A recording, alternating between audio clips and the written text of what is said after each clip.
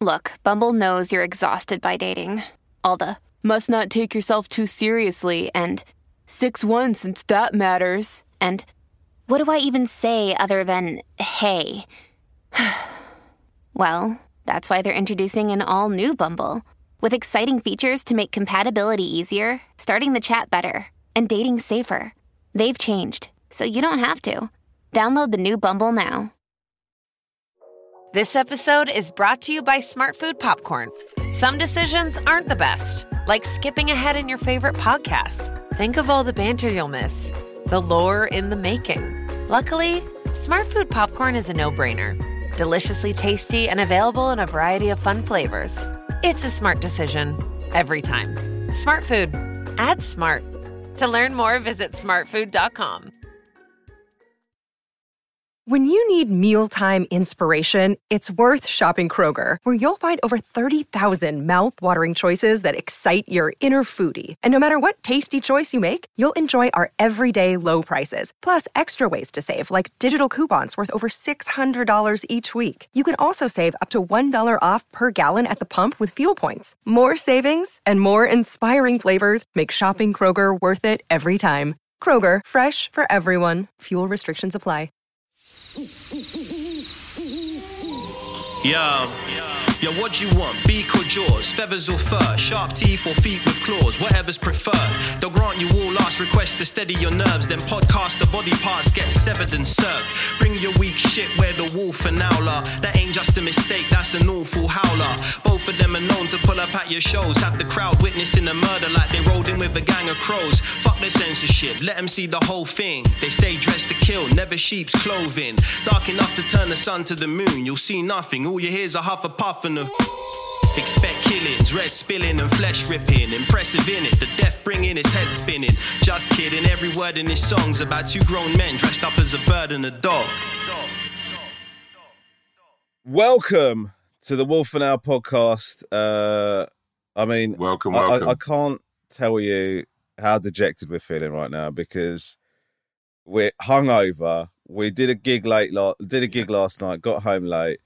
The reason I'm saying this so half-hearted is because we talked about all of this. We unpacked it all for about 15 minutes. And then Tom revealed that, not for the first time, he had not bothered to fucking record what we were doing.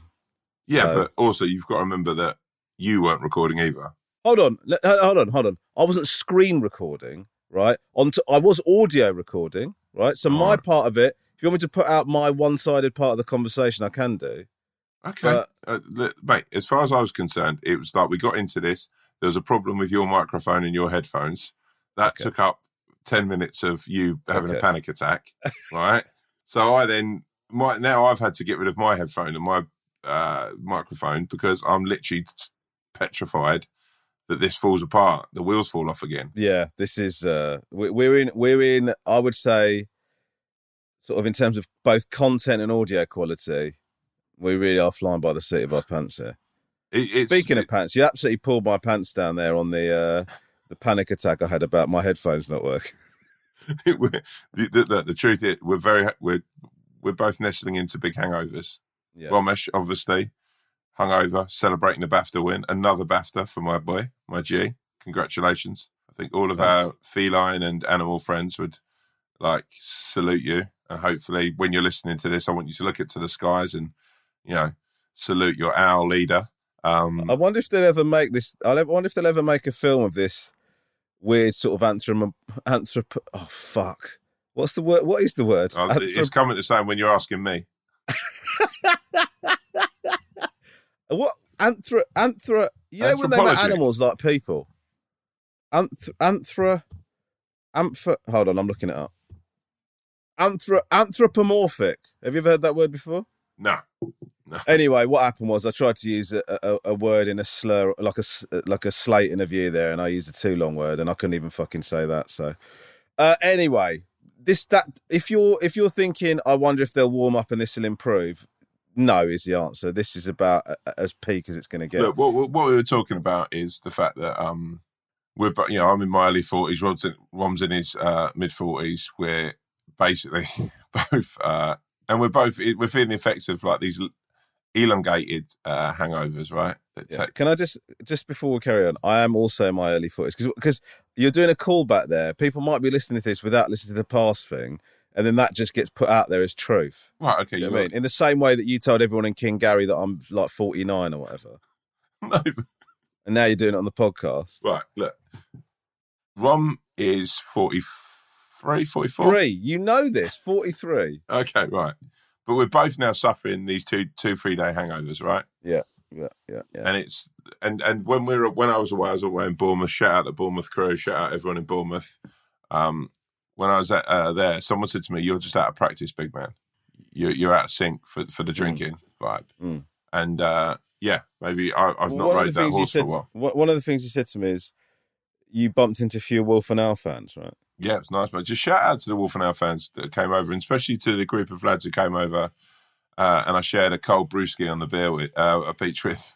That was nice. They came over, brought me a beer, had a bit of a laugh. So you've managed to. What I gathered from when we were chatting last night is you've sort of cultivated a situation where people that have listened to the podcast will just buy you a beer now because of the way that you've prostituted yourself on this podcast. I didn't ask for the beer. A group of sweet souls came over. They brought me a nice... You didn't ask for the beer in that instance, but every episode you ask for a beer with whoever emails. No, they get, and then another guy and his wife, shout out the guy on the beach with your wife and your newborn. They came over. It was actually quite embarrassing, that one, because I had to have a beer with him while his wife stood on waiting with the newborn. Oh my God! I mean, God knows what the rest of his evening was like. So to stand there attentively with a kid. While her husband has bloody beer with the wolf. Yeah, it was quite weird because sort of I kept on saying, "Is she all right?" I asked her if she want. I offered her, said, "Do you want some chips or something?" Right. Because we were standing next to Harry Ramsden's. But yeah, she was actually all right. She didn't want anything. So in the end, she didn't. She just stood there and watched as we sort of didn't even down the beers. He said it was too gassy. And it was quite funny. He ran off to get me the beer. Yeah. And I had to stand with his wife and child for a little bit. What did you chat to them? I said, "Have you listened to the podcast?" And she said, "Oh, I think I'd listened to a couple." I was like, "Oh, all right, yeah." But that's no, isn't it?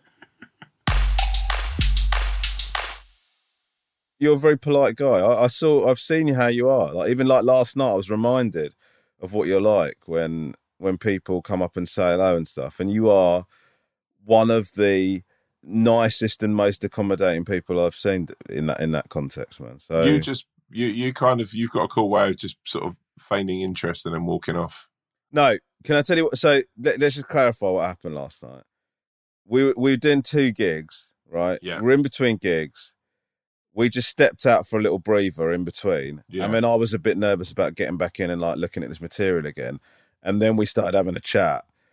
And basically, I thought you were happily chatting, which you were happily chatting. Yeah, they were nice guys. Yeah, but let me just say, actually, to reinforce your statement, you went back in to look at your material. I drank the Kool-Aid a little bit with 2 guys who'd been at the first gig, came in and absolutely fucking tanked.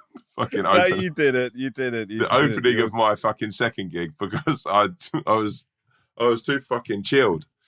It's a hard thing doing 2 gigs back to back like that. Yeah, I didn't realise, like, you know, because you sort of think to yourself, especially when you're trying out new material or you're getting back into it, you know, obviously live comedy's back now for however long, hopefully permanently. And so there's loads of comedians trying to get match fit again. And so when people say to you, you can do 2 or 3 gigs, it's like tempting. Of course it is. And it's a good way of doing it. But the thing is, you forget how knackering it is. Like, because I'm not talking about the actual physical process of stood up and talking out loud.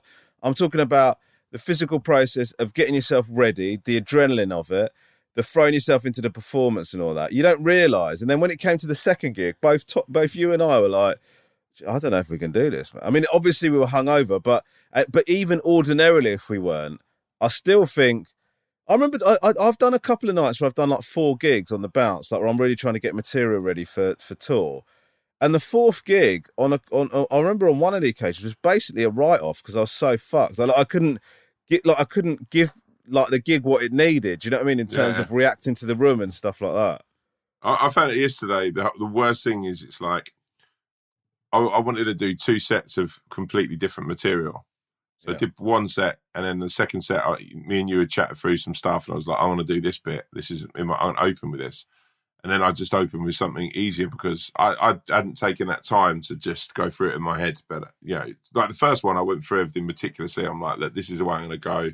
I know what my points are, and I know where I'm going to angle this. It's like, like when you hear about people saving penalties at World Cups or scoring penalties at World Cups, pick your side and then go for that fucking right top corner, left top corner. Yeah. Yeah. And what I did is I was like, I'm going to open with this bit. And then my bottle went just as James Gill, shout out James Gill, called my name to come on stage. And I just thought, you know what, I'll just open with the stuff I opened the first set with. And my heart wasn't really in it. And then I really had to scramble to get the room back. It was like sand going through your fingers. So there's this festival, they call it Machynlleth Comedy Festival. It's run by Josh Widdicombe's brother, Henry, right? Right. And I never even knew Josh Widdicombe had a brother. Okay, well, I mean, I imagine that's something we need to take out the edit. No, I'm just saying. Quite funny, I never even imagined Josh having a brother. What would you imagine it? Well, no, when you look at someone, you think about their siblings, or you think about cousins, or how many uncles and aunties they've got. I don't think I've never met someone and imagined what their siblings might be like. Yeah, I do it quite a lot. Well, I'll meet someone and think, oh, look, there's Josh Widdicombe. Like, I always thought he probably had a sister. But I didn't ever, for a million years, think he had a brother. What? So, are you thinking he's had a sister? He's got a sister because of something about him? No, yeah, probably just the way. No, I just always like whenever I've been with Josh, I thought, he's probably got a sister. Whenever you've been with Josh, you thought he's probably got a sister. Not every time, because obviously I've known Josh for a long time, but I've never. I don't know. It's like Rob Beckett. I always knew Rob Beckett had brothers. I never ever doubted that for a minute. Yeah. Right, But so you thought Josh had a sister, and then did you go as far as to start telling people he had a sister, like you did when you sort of didn't understand what my age was? No, you sort of delivering that as fact to people. If I'd met his brother anywhere and he said, I'm Josh Widdicombe's brother, I'd go, fucking hell, man, I didn't even know you existed. I thought you were a girl. Like, it would don't you ever do that? You sort of think, like with you, I always thought you were an only child. And then I realised that you've got a brother. Why did you think I was an only child? I don't know, just because sometimes you can be quite solemn. And like, I can imagine you just playing on your own as a kid. So you can't even choke it out because you're so pleased with yourself. No, I don't know why. It's just, you must think about like what's this person's family all about? Yeah, I guess so. I'll be honest with you. I actually think you make an interesting point. Like when you said like Beckett's definitely got brothers. Oh, Beckett, you can see that, can't you? Yeah, all day brothers. Yeah. Anyway, I was going to this festival run by Josh's brother, and everybody said this festival's so nice. You'll have such a great gig there. Blah blah blah, and it's a great festival. But I turned up there with like an hour's worth of stuff. I was due to go on tour or whatever. Oh, no, I think it was before Edinburgh. I wasn't touring at that stage. I was due to do Edinburgh. And I had this notebook with all the stuff in front of me. And I just looked at the notebook. And it's difficult to explain if you haven't done stand-up. But I had all these jokes, not even jokes, ideas written down. And as I walked into the room with the audience there, I just looked at the book and the words just dissolved. It was like the book just went, there's nothing there for you, mate. I mean, I genuinely died for an hour, like just played to nothing because I just had nothing. Just played to silence for an hour. People walking out like utterly nonplussed by what they just seen. Maybe even angry that I'd taken an hour from their finite lives. Well, you did an hour? What I delivered. Yeah, it was an hour. It was an hour preview. And then I left and watched all of these other comedians raving about how amazing it is to be there and what a great show they just had. And I just didn't have the heart to say, oh, just so you know, I've broken, this spell that everyone says this festival's got about how you always have a nice show. Just so you know, I took a massive shit in there, like metaphorically speaking. And I actually think not only was it a bad gig, I wonder if you have to sort of not use that venue anymore, because I think it's like, if like when you build an old Native American burial ground. Yeah. I think that's what that is. It's a site where a Sri Lankan comedian died, and we can't use it again. Like 9/11, where the birds won't fly over 9/11, will they? The only part of that little country town where birds won't fly over is because you died so badly on your hole. Is it still going, or did Henry give it up? You're showing a lot of interest in a festival and a bloke that you didn't know existed 5 minutes ago. No, I'm just interested in Henry. I just think, yeah. I'd quite like to meet him, actually. I don't think they did it during lockdown either, but I imagine it'll come back. Oh, I'd like to go. I'd actually just like to go away just to meet Henry. If you're going, I'll come along with you just to say hello. It's a 4-hour drive. Where is it? Machynlleth. Where's that? Wales. Oh, Jesus. I actually quite like Wales, but I don't know if you even have to go near my house to go there. No, I don't. I can't imagine I will do. I made the mistake of the other thing I did when I did Machynlleth is such an ignorant English thing to do. I got offered another gig in Wales, and I assumed it was doubleable because it was in the same country. Oh, you're joking. So I did Machynlleth, and then I had another 4 hours after dying on my ass for an hour. I had to jump straight in the car pretty much, and then drive to Cardiff. Glee? Go and be pretty fucking average at another gig. Was it and Glee? Then I went home. Pardon? Glee in Cardiff? No, it wasn't. It wasn't a Glee. It was. I can't remember what it was. It was bad though. It was a Well, bad. It was a bad day. Setting up all this stuff in Wales. I don't even know. Josh isn't Welsh, is he? No. I wonder why they've done that. I really want to get to the. I actually think I'd get on with Henry when I think about it. What? But based on what? I don't know. What do you know? What do you currently know about him? He's Josh's brother, and he runs a comedy festival In Wales. He thinks outside the box. He's just obviously. He's just like. Well, if he lives there, if he lived there, I wouldn't say it's outside the box. Well, no, if he lives there, then I'm just like, I'm always interested in people who have moved away and why. What, why did he decide on Wales? Why did a small town in Wales? Yeah. Big shout out Henry Widdicombe. So, it's quite well, Henry, if you are listening to this, we'd love you to get in touch and sort of answer all of Tom's queries. He seems to have got, I would describe it as creepily interested in your background and the reason you made the decisions. People interest me. I find people interested. It would be just nice to have a cold beer with him. Have you ever done that where you have a well, surprise, surprise. Tom wants that.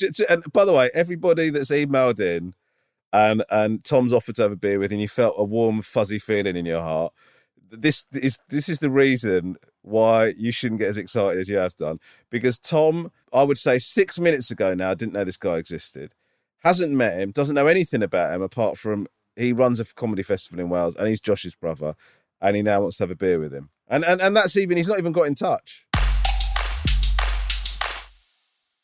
Have you ever done it where you've had a beer with someone that's not been as spectacular as you thought? The number of times that's happened, and I'm not just saying for me that way, that their way back to me, where like you get on with someone at work, and when you go, do you want to have, it happened to me a lot in teaching, and you go and have a beer with somebody, and then early on in the beer, you sort of think, oh, we don't actually have a lot to chat about outside of work. And then you start thinking, actually, what you should be able to do in that situation is say, look, we gave it a go. It's a nice thing that we decided to try and make this happen, but it's quite clear that we're not going to be friends. Should we just sort of call it a night here and then we can go home earlier? It's a sad, really sad, depressing moment, isn't it? Like that. I remember when I lived in Bermondsey, like meeting up with a couple of sort of what I thought were like-minded souls for a beer, and having I stood there, we had a drink, we had a bit of a laugh. Well, I thought I was really trying to have the laugh, and I could tell that they just weren't really interested. They weren't invested in the beer. So I sort of we all went our separate ways, and then I tried going on a pub crawl just to sort of, just like you with that gig. I was just going from pub to pub to try and find sort of something or someone to sort of reinstall the fact that I was good company. Yeah. It was quite a sad moment in my life, actually. Yeah. Have you ever had it with like going out with girls? Oh, God, yeah. There was a girl that I was like obsessed with, man. Not obsessed is a bit of an exaggeration. It's all, actually, the truth is, it's not an exaggeration. What actually happened there is I thought the girl might listen to this, and obsessed sounds terrifying. But anyway, the point is, I was really into this girl, and I'd seen her at this bar like a few like weeks in a row, whatever. I managed to sort of get to a point where we went out for a drink, and we went to this pub, and I was like really excited about it, and we sat down in a pub, and it was one of the driest conversations I've ever had. Like, do you know those conversations where you're just fucking firing questions at each other? Yeah. Like, it's like if you were to say what your favourite meal is, what would it, like, just desperate, absolutely desperate. At one point, and this is, I don't know if this sounds significant to you, but I remember it feeling significant to me. At one point, they had music on in the pub, and a song came on, and I said the words, I really love Jamiroquai. Oh, God. Can you, look, Oh, that's a stinker right there. Like, you know, genuinely, you know, back in those days as well, we were talking about, right? Yeah. Those, I really love Jimmy. The point is that now like, at least people can look at their phones, and that's sort of like almost like a way of just sort of disguising disinterest. I'm talking late 90s. I'm talking no one really had phones. So, like, they'd either look at other people at the bar having a really fun time, or sort of like look anywhere but at the person. Like, and like, I'd never be I'd be trying to tell funny anecdotes and stuff. Oh, this is worse than Jamiroquai, I think, actually. I remember going out for some drinks with this girl, again, that I really, really liked. And we were sitting there, we haven't, you know, and it wasn't going great. And France 98 was on at the time. It was I'd been out there. I told the story probably about me shitting myself to the girl. And it was getting to the later stages of the tournament. Ronaldo was fucking revved up and absolutely tearing. Actually, maybe it was 2002. Anyway, Ronaldo was playing R9. And I sat there and started going through his career and his stats to this girl, like saying what a great player he was, and sort of stood up to watch the game with a couple of lads at the bar sort of thing, and turned around and she'd gone.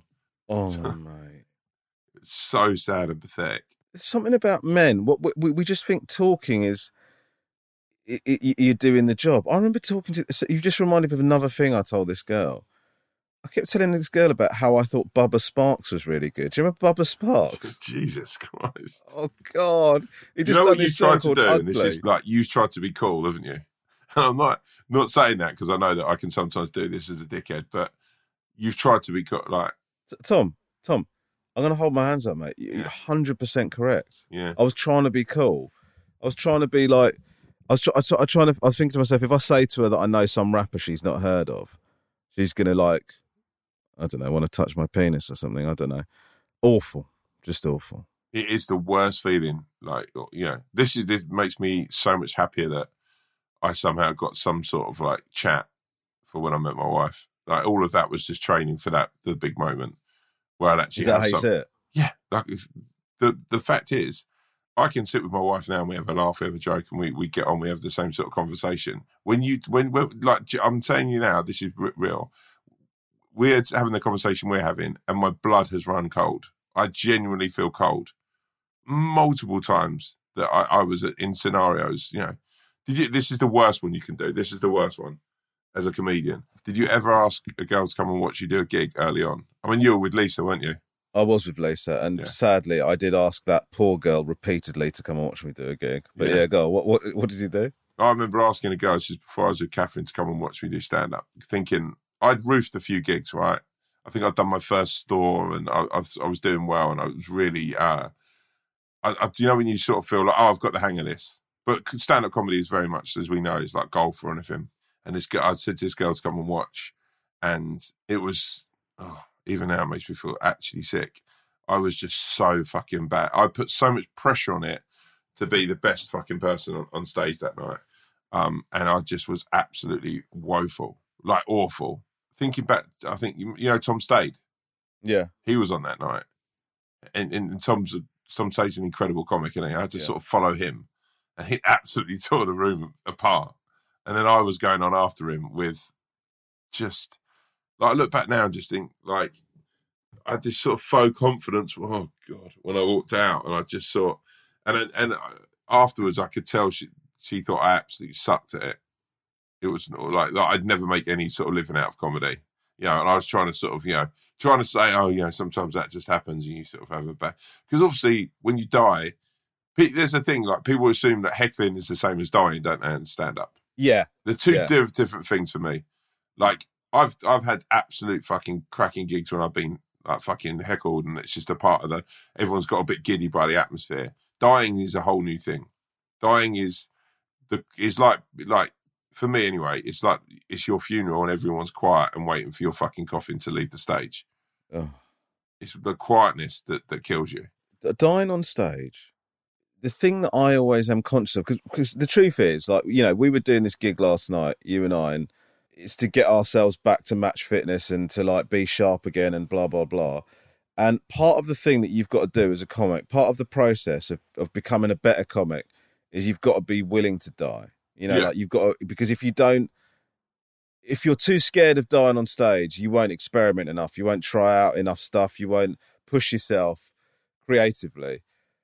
But sometimes when I've been doing new material and it's not been working, and like you're trying to, I become acutely aware of the fact that the people watching aren't going, oh, this guy's dying because he's developing and trying to push himself. They're just going, this guy is shit, and I'll never see this person again do stand-up. Like, you know, I've done new material gigs where I've been the worst. I remember doing, like, when I was trying to work up this new tour, I'd turn up with stuff I'd written that day. Everybody else would just fucking blast the shit out of it. Then I'd rock up and go, oh, so, you know, socks, what the fuck, guys, or something like that. And then I walk out and I go, these 200 people now think I'm the worst out of everyone here by a long way at stand-up. Do you know what I mean? It's such a horrible, it's such a horrible feeling. And like that girl, you know, bearing in mind that's the first time she's seen you, she'll just think you're shit at comedy for, even if you did 3 or 4 smasher gigs after that, and nobody calls them smasher gigs. I don't know where that came from, but like, even if you did that, she's still got that thing in her mind, that stink of seeing you die. Mate, do you know what I mean? She went back to the area we're from and told everyone I was shit at comedy and I wasn't going to make it. Even to this day, and I won't name her because that isn't fair, but people would turn around and say, oh my God, I remember when she went to watch you and she told us that, you know, it was so bad. Like, there's more people who revel in that than any of my success. Mate, I had that happen, mate, with a fucking TV producer. And it wasn't even a death, right? Like I can't name this person because they're quite big in the industry, right? But they got drunk. I was at this party maybe a year ago, right? And they came up to me and they were drunk, and they like said, oh, they're just like, how's it going? Blah blah blah. And then they told me this story that when I was doing my first Edinburgh, a load of, like, you know, when you're doing Edinburgh, like, like, I'm sort of saying this for the benefit of the animal pack than you, but like, you know, commissioners will turn up, agents will turn up, producers will turn up, you know, because it's like an industry showcase thing. And there's one night where loads of them turned up to one show of mine, right? Like, it was really like my first Edinburgh. And at this bar that night, years and years later, he told me that he thought I was shit that night. Right? Like he goes, I just, and then he said, I just thought you had nothing about you. And I told everyone, like, that we were at a drink, we were talking about it afterwards. And I just said to him, I just don't think he's got anything, and blah, blah, blah. And he goes, you know, fair enough, like, fair play to you.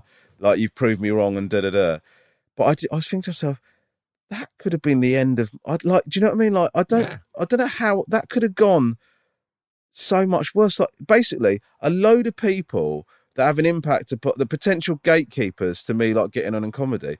This guy's like, just watched me, thought I was shit, and just, he was like sort of boasting to me about how much he was saying to people, because, and a couple of them said, no, I think he's got something. I said, no, you got that wrong. He's not got anything. Oh First, there's so much weird about that. Like, first of all, to be that aggressive and willful about it to a load of people is one thing. And if, you know, they're mates or whatever, if that's the way they want to talk, would you tell me that? Yeah. What am I supposed to get from that chat? Do you know what I mean?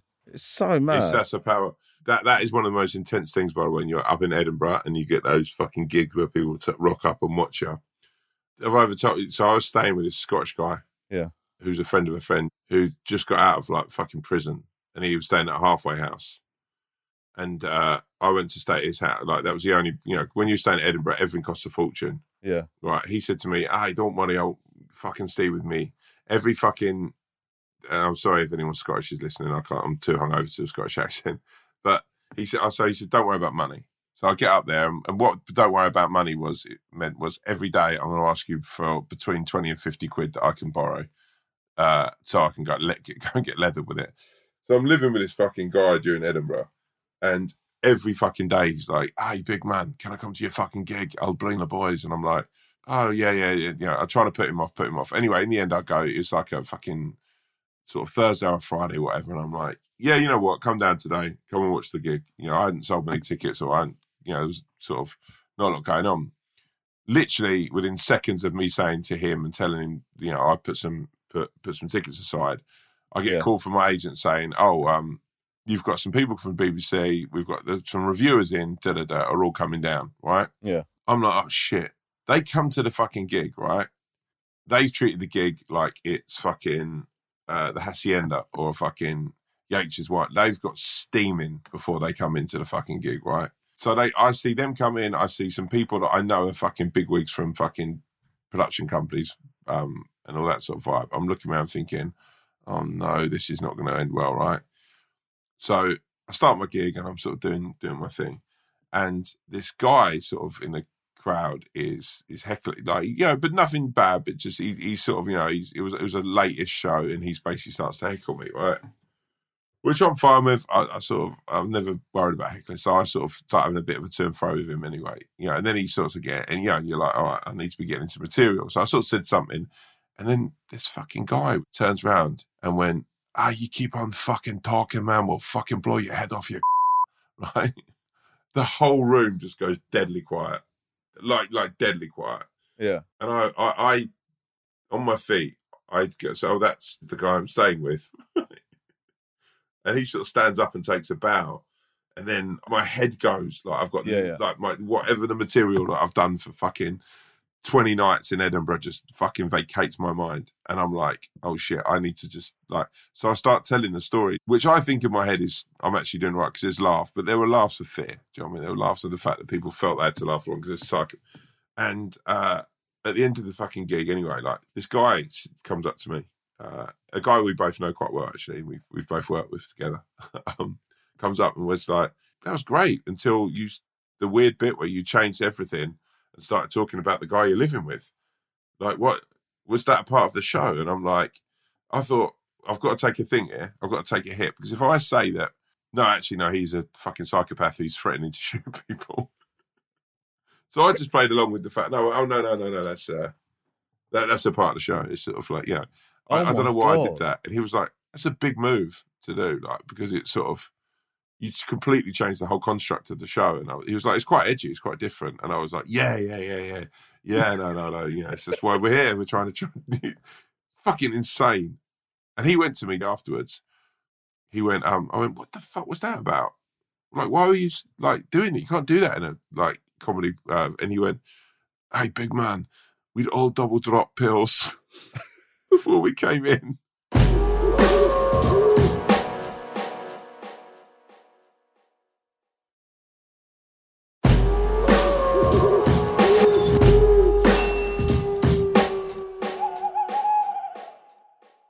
Should we do some emails? Let's put it into fucking accelerate. How do you think this ranks so far? Because like, we've had, I don't know what this is going to sound like by the time it gets to you guys. We've had a torrid time with this podcast today, haven't we? Well, look, let's go through it so far. Your headphones broke. Then my microphone broke. Yeah. Then I wasn't recording. Yeah. You weren't screen then recording. Started getting an echo on. And now we're in a situation where Tom and I we're currently in the process of recording a podcast that we don't know if it will be usable or not. So it's in terms of commitment artistically, quite challenging, isn't it? Yeah, it is. Yeah. And also, you know what? It could just be such a big stinker that... Yeah. And this is on the back of, ordinarily you'd go, well, let's just not put it out. It doesn't matter. We've been putting them out consistently. And then you remember that we didn't put out a bonus episode on Friday. That was my bad, by the way. No, it's not your... There's no bad. But what I would say is this is probably, in the run of doing these, this might be the lowest we've ever been, I think. Yeah. Okay. So, emails. Thank you once again to the Swan for submitting the emails. I would like to say thank you on behalf of the Swan to all the emails that I've seen that are... Oh, and look who's just walked... The Swan has just walked in. She's flown in. She's holding up a sign. What? It says, can I take the Mini? Yes, you can. All right. Bye-bye. Love you. Mate, what I love is the fact you have two see you later. cars. Enjoy. Bye-bye. So, listen, what I'm about to say to you is, I don't know if we can put in the podcast. I'm just going to say this very, very quickly. Okay. The reason that Lisa is asking if she can take the Mini is because, and I don't know if the Swan's I'm going to have to check with the Swan if I'm allowed to include this.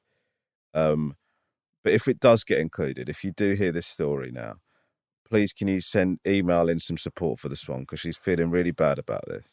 So the other day, she ran into the house. I was like getting ready. It's like early morning. She'd come back from PT. She runs in, freaking out. She goes, Ramesh, can you come downstairs? Can you come downstairs now? Now, as you know, one of the most unflappable people around, Lisa, right? Yeah. So I'm thinking this has got, like, what's happened is like one of the kids hurt or whatever. And I run downstairs. She has come back from PT. She's in a rush because she wants to get Alex off to something. In her rush, she's gone to put on what she thinks is the brake on our driveway. No. Push the accelerator, and basically I walk out onto the driveway and I see our car halfway into the garage. Like, she's just driven straight into the, like, straight in. Buckled like, the door. Not buckled the door, mate. Taking it off the front of like, it's gone inside the garage and like smashed through the stuff. The brickwork's coming down. Like, it was like, what? Mate, it was mad. Oh my God, the poor swan. Do you know what I felt bad about was, obviously that doesn't matter. You know, it's irritating to try and, not irritating. There's a faff in sorting that out. You've got to get in touch with insurance companies or whatever. But in the grand scheme of things, it's a nothing.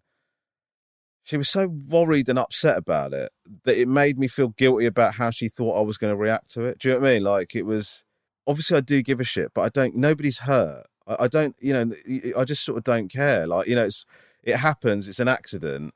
I'm just not worried about it. Like, it's fine. But she was so, like, just so shaken up and upset. But the other thing is, and this is the reason why this might not make the cut, is she's also deeply embarrassed about it, right?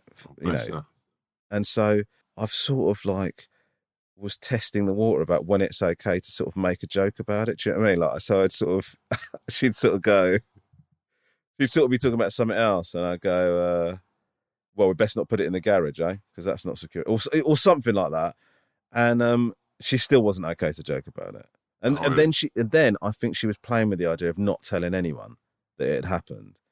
But then what happened is I think it might have been Alex, went to stay over at his mate's the other night and just fucking told the family everything. My guy, Alex. Okay, so anyway, thanks to the Swan, who, in between the brick clear up, has managed to select some emails for us. So, greetings to the Wolf Owl and Swan.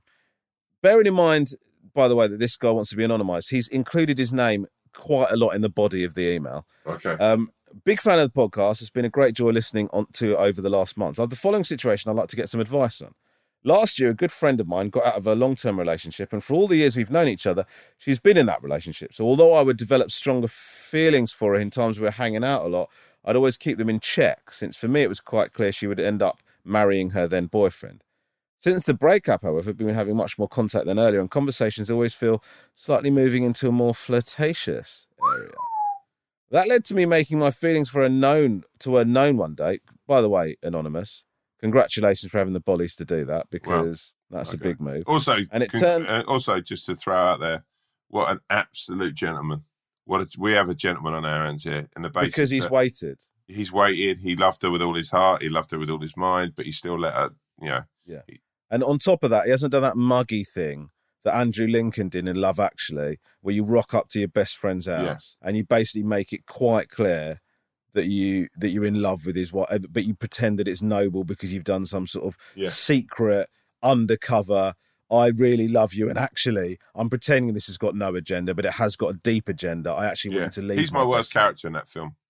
Awful. Oh, and you know, as you know, him and Alan Rickman. Shout out, Alan Rickman, incredible actor, but he's a piece of shit in that film. He is, yeah. But that bit where Andrew Lincoln walks away from the house and goes, "That's enough now, enough." No, mate, what? Too much. Yeah, that's what that is. Do you know what I mean? You're also the creepy video that he took. Oh, mate, like, love aside, let's just, even if that was even if you were both single and you took that video, you fucking sex pest. Yeah. How is that okay? I think it's worse if you're single, actually. Yeah, it is. Anyway. Well, look, this guy's no Andrew Lincoln. The guy, this anonymous fella, is an absolute maverick. He's a real... you're an absolute G, mate. That led to me making my feelings known to her one day, and it turned out she seemed to have these feelings as well. After some time, though, she told me she was still quite overwhelmed with the breakup and needed time to figure stuff out, which I understood, and decided to keep the talk about feelings on the down low in our following conversation. These conversations have all been via phone or text message, since we live quite far apart from each other, and the pandemic hasn't helped that. But in 4 weeks, The plan for me is to visit her in her town, which I was pretty excited for, since I hoped we were going to get to the bottom of the mutual feelings for each other. Now, a week ago, after a few days of no contact, she texted me and very nonchalantly told me she's decided to try to patch things up with her boyfriend. The fact she's getting back with him is actually not what got to me, but rather the way she told me, like I was just a random friend. Really felt very insensitive. It's her thing to do what she wants, but her telling me this without addressing the fact that I told her how I felt about her just a few months earlier really appalled me, and I haven't had contact with her since. So my question to the Wolf and Owl would be, should I get in touch to let her know that I was really disappointed in the way she decided to tell me about the whole situation, or is that her obligation to figure out that maybe she'd have handled it differently and contact me to work it out? At the moment, I'm not very interested in going to visit her with this situation between us.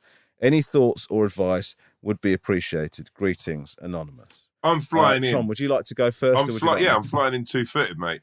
Go on. And let me say, we have had a lot of emails here. And yes, I've said this a number of times. But this guy is an absolute G. I mean, you are a G, my friend. You are a cast iron sweet. I mean, I've said the sweet, sweet soul, but bro, wow. Listen, I'm going to say now, without any question or any doubt or any agenda, is you need to text this woman and say to her, because you need closure on this. And when I say closure, you are not going to, and I'm being firm with you now, you're not going to see her, mate. That, like, you have been a respectful guy. You've been very, very sweet to her. I think you should send her a text. I don't think don't make that text by in any way confrontational. I think you need to make that text and just say, look, we've had a lot of discussions. I've opened my heart, to you. And I feel that this is, look, she's got her own story. She's got her own narrative to this. But I think if you've both chatted about your feelings for one another and your friendship is as solid as you say it is, I think you're due and you're worth a little bit more than just a text saying, look, a nonchalant text. I think at least a phone call to say, look, I'm sorry, this is how I feel. And that's fine. But just a little text just feels, it doesn't, if it feels that you're due a little bit more than that. And if I'm honest with you, mate, I think it feels that whole thing is quite complicated. And it's, maybe I'm wrong on this situation, but I think let her sail her race, let her go her way. Maybe if you're destined to be together, you'll get back together and things, you'll get together and things will be fine. But I think as it stands, you've spent quite a long time sort of hoping for a relationship with someone who's ungettable. I've been in this position. It's a horrible, horrible place to be. I've been in a situation where a woman I've liked is ungettable. And for me, ungettable is any woman. No, I would just say, Tom, this is quite unusual because I quite strongly disagree with you on this. Really? Yeah. There's certain things I agree with. The first thing I'd say is I think this guy that's emailed in is a great guy, a really great guy, right? And I think the way that you've handled yourself, mate, has been impeccable. With absolute decorum. Yeah. And so what I'm about to say, I don't think you're going to like, but I want you to understand that as within the framework of thinking that I think you've handled yourself immaculately. This is what I personally think, right? I think that this girl is going through a difficult situation, right? And she's inadvertently been inconsiderate, okay? But she's in a situation where she's been in a really long-term relationship. Those things make you lose perspective. They're very difficult to process. And she is caught up with trying to make that work, right? And unfortunately, as a result of that, you've been a victim of her, to your mind, being nonchalant about telling you that she's getting back with her boyfriend. What I would say to you is, and you might not feel like this, there is no way she could have delivered that information to you and you being all right about it. I'm just telling you this now. She is telling you something you don't want to hear. There is no way that she could have said that to you. There is no way she could have addressed that would have left you feeling all right about it. Because the truth of the matter is, you're really into her and there is no way you would have felt okay. So the truth is, while you feel like she might have been nonchalant about it, a lot of this is the fact that you're not hearing what you want to hear. That is what, I'm sorry, but that is partly where your reaction's coming from. What I would say in regards to what Tom said is, listen, I don't know if you should text her, man. I think that you've behaved really, really well, but the fact of the matter is, this might not be the one. Do you know what I mean? Yeah, but then I think in that case, though, Rob, then he has to text her and just say, fair enough, good luck with it. I think what I'm saying he needs is he needs absolute closure. Sure. Do you know what, Tom? I do agree with you that he does need closure, but I don't think I don't think any good can come from you texting her to say, I'm disappointed in the way that you handled that. I think you just be sort of really honest about it and say something along the lines of, I really thought that there might be a possibility of something happening with us. You can understand why I might be disappointed that that's not the case. Can I just finally clarify, should I just put this to bed permanently? You know, you can say that in the way that you would say that and see what she says, man. Do you know what I mean? Because for all you know, she might be thinking, I don't know whether I should go back with this guy or get with you, but she doesn't know how committed you are to your feelings. So what Tom is saying is right. To be crystal clear about what the situation is always going to be the best strategy. I think the truth of the matter is, she doesn't owe him anything. That's not what I'm getting at. Yeah. I think the truth of the matter, the big thing of it is, if he has said his feelings, and they have now had this flirtatious, there just needs to be an element of like, this is over for, you know, I mean, I guess that's what she's done. She's texted him to say, I'm going to try and make a run of this. You know, maybe like you say, that's not come out. And I just think, I suppose it's, I know, like, I genuinely I've been through this situation. I went through this before I was with Catherine, you know, a couple of years before I was with Catherine, I went through this whole scenario. And it's a really hard position to be in, where you're like, you're trying to be a decent person. You're trying to be good. You're trying to, you know, give that person their space to work their shit out. I just think that he's now got to a position where you just need to think about yourself. And by all means, if you've got a really good relationship with her as friends, make sure you know, if you can somehow make that work for yourself, then make that work if that's worth hanging on to for you. But I think the truth of the matter is, you need to just draw a line over under the romantic side of this and march on. Good luck. Good luck, brother. Okay, do you want to do one more, Tom? Yes, sir. Go on, boy. This is from Badger. Wow. There's a guy that used to drink at my dad's pub called Badger. Wasn't it in your show? No, it wasn't called Badger. It's called Lemon. That's it, yeah. Okay. Dear Wolf, Owl and Swan, I apologise for not writing your names in full. Thank you for taking the time to deal with my recent dilemma. It's an absolute madness getting talked about on your favourite podcast. So this is the guy who emailed us. Do you remember the guy that emailed us about his wife having a bit of a past? And it was like the talk of the village or whatever. So he's called himself Badger. Okay. Did he call himself Badger last time? I can't remember. I don't think he did, no. Dear Wolf, Owl and Swan, thank you for taking the time to deal with my recent dilemma. Here's an update. My wife opened up about her past a bit of her own volition, and she was more ashamed than she let on. She didn't want me to think any less of her because of the things that she did. I reassured her that her past is her business, but I hated the thought of people talking the way that they did behind her back. We talked for hours until it turned into the biggest laugh session we've had since our daughter was born. Wow. It was a top trumps of shit sexual encounters. I'd love to do that with Lisa. Just tell her about the 3 times I've done it. In terms of the guy who was a prick about my wife, he did a remix of his old line before half-term when my wife joined us on the school pickup. She fronted him up and told him she had no recollection of him and showed him how much he drank back then if she did. It showed her how much he drank back then if she did. He looked crestfallen. The look was beautiful fuel for the rest of this week. It occurred to me that he felt like he had something over me, but my wife's actions took all his power away. Still want to smash his face into a pulpy mess, though, but that's my own separate issue. Ultimately, thank you for taking the time to consider, provide advice and guidance. Communication is so important, and I dread to think where my head would have been without your intervention. You two joke about your ability to help, but you truly have. Thanks again, Badger. Wowza. Badger. And, you know, your lady. I mean, she sounds like an incredible human being, right? Yeah. And like, good for you both. I wish you joy and I wish you salvation. My sweet Badger, friends. can I just say to you, on a day where Tom and I may have committed not only our worst podcast, but the worst podcast to the internet, to receive that email from you actually has been a massive tonic. So thank you very much, brother, for that. Thank you. And I'm glad things have worked out. My guy. Tom, we don't know if this podcast is going to make it. It's very likely that after this, you're going to text me and go, maybe we should just have a week of not having them out and start up again on Friday. I don't know what you're going to say to me. I don't know how you're feeling about it. But could you please, just in case this does make it to public, I can't even. Yeah. Can you take us out, please? There was 2 rats and they were scouring among the filth and dirt of the sewers. And one of them found like a old packed lunchbox full of, like, a kid had thrown it in the sewer basically because he didn't want to eat his packed lunch, and it had like sandwiches in and Whatsits and a club biscuit bar. And this rat is over the moon with it, and he's fucking, wolfing it down. The other rat is like, oh my God, like he's searching around hoping to find another lunchbox because his friend isn't sharing it.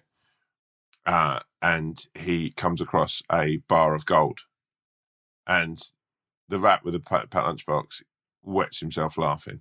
He's like, oh my God, like, what is that? You can't eat it. You can't do anything with it, right?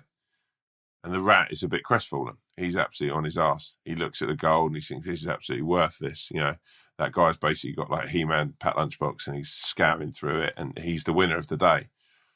Anyway, he takes the gold bar and he goes back to their like little rat house, like their hole in the wall that they live in an old lady's house.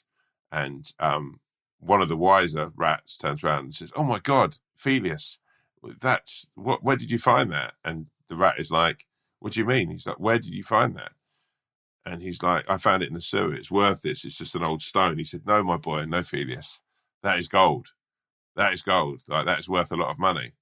So Felius is like, what? This is crazy. So basically, Felius goes to the bank with the gold. He puts on his suit and he goes to the bank with the gold.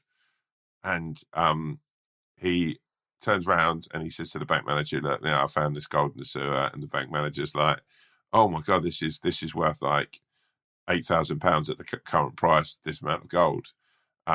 Felius is like, wow, fucking hell, this is amazing, sort of thing. He doesn't really have much idea of what £8,000 is.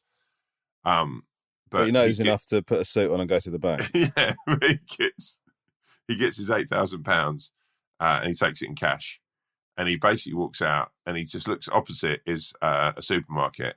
So he goes in the supermarket and he buys sandwiches for all of the rat pack.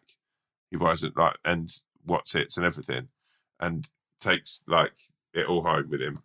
And all the rats are standing there and they're all excited. And he walks in with food for everyone. And everyone's like, oh my God, wow, look, fucking food. Like, this is so kind of you. And he said, look, we can eat like kings forever. Tesco's is cheap and we have like, £7,985 left. Right. And then the rat who ate the packed lunchbox looks over and he sees everyone laughing and the fit, and he says, brother, I suppose you didn't buy me a sandwich for I didn't share with you. And he looks at him and says, yes, I did buy you a sandwich, because sometimes with life, the wealth of £8,000 is nothing compared to seeing my kin eat and be happy. Other people's happiness, that truly is the real wealth of life. What a lovely story about a rat that couldn't identify gold but could go and sort out a meeting with a bank manager. Do you think this?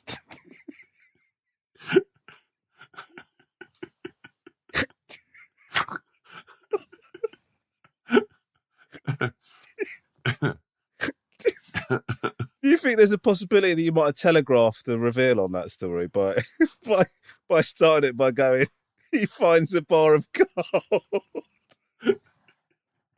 I wonder where this is going to go. So that rat's got a packed lunchbox, and the other rat's just got gold, and he doesn't think it's worth anything. I wonder how this is going to pan out.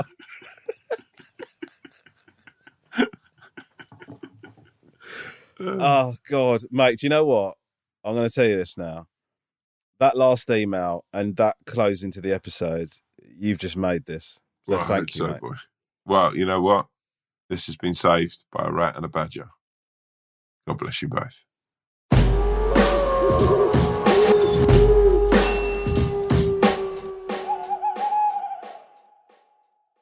If you have a problem, opinion, feedback, or anything at all, please email us at wolfowlpod@gmail.com. That's wolfowlpod@gmail.com. We'd love to hear from you, mainly because we don't have any content ideas. Thank you.